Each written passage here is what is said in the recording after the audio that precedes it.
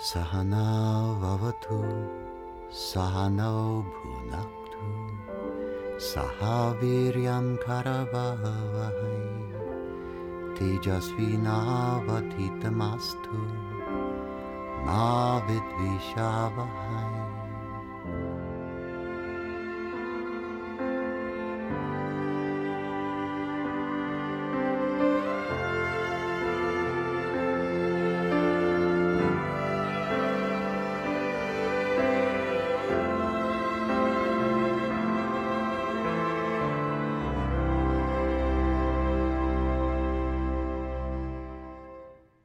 My Maharishi Mahesh Yogi, my master with whom I lived and received instruction for more than 25 years, was an astonishing character. The breadth of his knowledge and the applicability of his knowledge seemed to me to be infinite. There was no question on which he couldn't hold forth with great logic, good common sense, and absolute authority. And one of those things on which he held forth regularly was the subject of relationships. Relationships, he would say, were based on a principle of being able to give. And his logic went something like this. In order properly to give, we have first of all to understand someone. In order to understand them, we have to be able to appreciate them. That means we have to have our five senses very well refined. We have to be able to develop empathy. Empathy means the capacity to experience from within another, to be able to answer adequately and accurately the question inside of ourselves of what's it like to be you? The you in this case being whomever my target of my love or my target of my relationship may be. To appreciate well, sensory perception has to be super refined, very refined. And if we have that refined perception, appreciation is there, understanding is there, then we cannot but love. Love is the only possibility that can come out of understanding the state of consciousness of another, because this will yield, as close as we can, the experience of empathy to be able to actually experience what their state of consciousness is. And then the answer is we need to be able to give appropriately to the conscious receptivity of the person with whom we are in any kind of relationship, whether it's a familial relationship, a business relationship, a romantic relationship, or a parental relationship, irrespective of the type.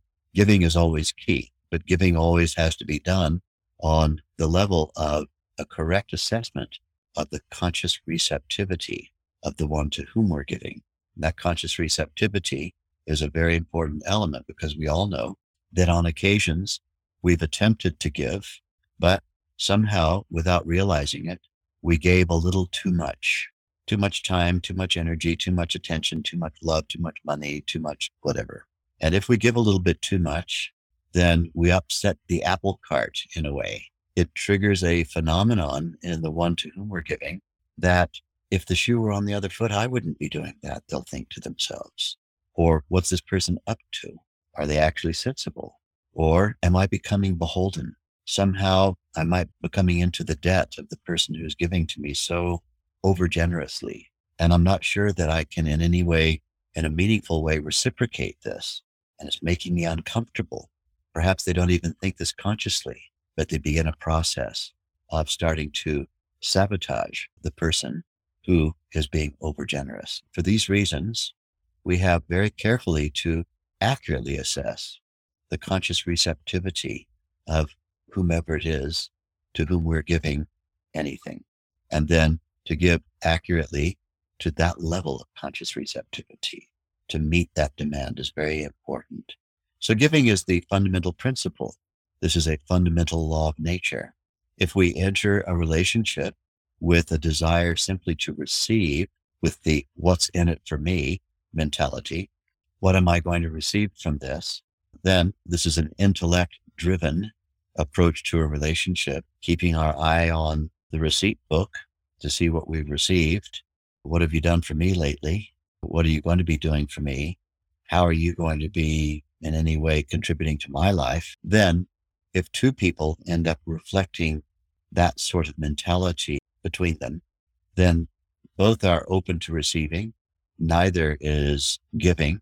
And with no giving, the relationship will expire or reach its expiry date very quickly, and it'll begin to disintegrate. But if, on the other hand, both parties have an openness, a willingness to give, but more importantly, a capability to give, capability. You see, if we're stressed and we've accumulated stress and stress hasn't had any way of releasing effectively from our nervous system, then it impacts on the way that our mind can experience things.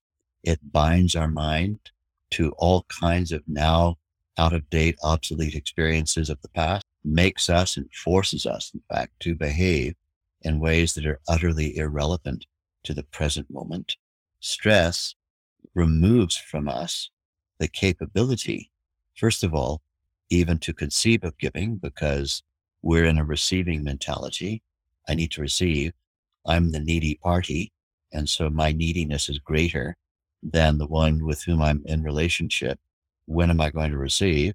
And then not only the neediness competition starts up, who's the more needy, but then the incapacity to accurately figure out conscious receptivity of the other, even if you get into a giving mood.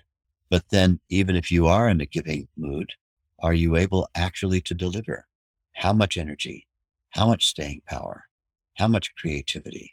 How much intelligence can you put on the table for giving in a relationship, making yourself relevant to the need of the other? And so then if we're practicing Vedic meditation twice a day, then on a regular basis, twice every day, not only are we releasing and relieving existing stresses in the physiology, removing the obstacles to free and accurate performance of the mind and the heart, but we're also creating greater resiliency so that future situations, however demanding they may be, do not prompt in us unwarranted stress reactivity.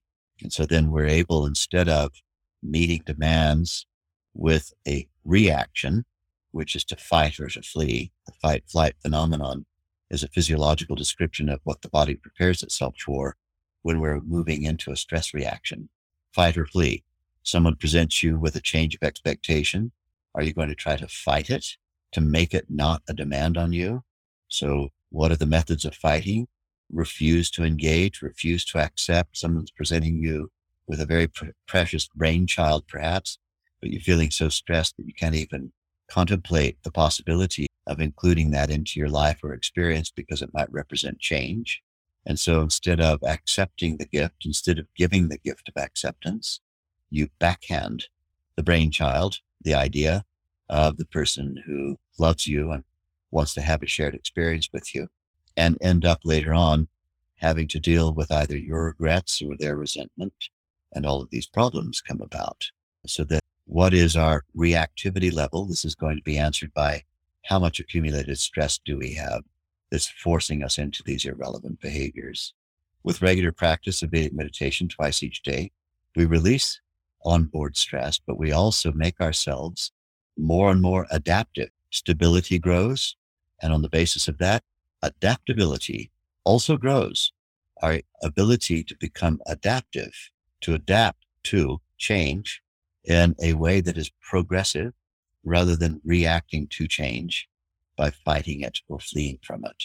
And this kind of behavior of being more stable and more adaptive is going to give us the best shot at having longevity in a relationship and being able to enjoy all of the love, the bounty, and the wonders of that fundamental human desire to enjoy shared experience.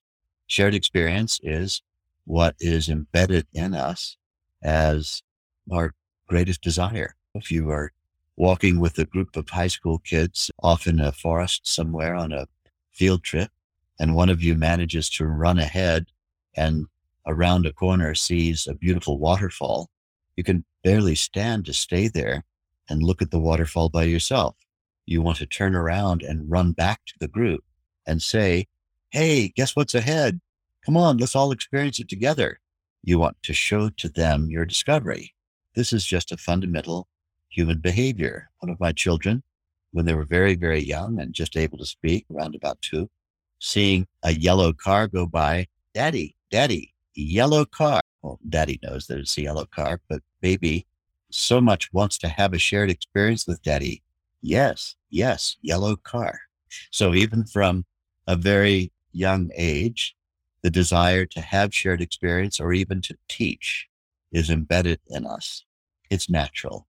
And it's for this reason that we formalize having regular access to these kinds of experiences through the phenomenology, which we refer to as relationships. This is what my master taught me. So the fundamental idea is to give, but we can't give unless we understand. We can't understand unless we appreciate. We can't appreciate unless we have subtle perception. And we can't have any of those if we have a lot of stress in our physiology. To be able to experience from within the other what their state of consciousness is, to address that state of consciousness with accuracy, not to be over generous or under generous, but to be appropriately generous. To come into a relationship not only with the desire to give, but the capability to give, the capability of being stable, of having baseline happiness. You're not a needy person. You are a person who is fulfilled inside, and you're bringing fulfillment to the equation rather than bringing neediness into the equation. So these are the fundamental ideas that were taught to me by Maharishi Mahesh Yogi, my beautiful master, and emphasized again and again, and then able to be put into action in the lives of people who learned with him. Very practical teaching, very, very practical, and very, very logical, very eminently good common sense. You see how sensible that is? All that thinking. And if you forget everything, the whole thing is, without Vedic meditation, we're just going to be too stressed to be an adequate giver in a relationship. That's really the fundamental idea. We need to practice Vedic meditation every day to get rid of our stress so that we can be open to having the finest experiences, to do what we do want to do in a lifetime, which is the creation of the memories we wish to have. We're in the business of creating the memories that we wish to have.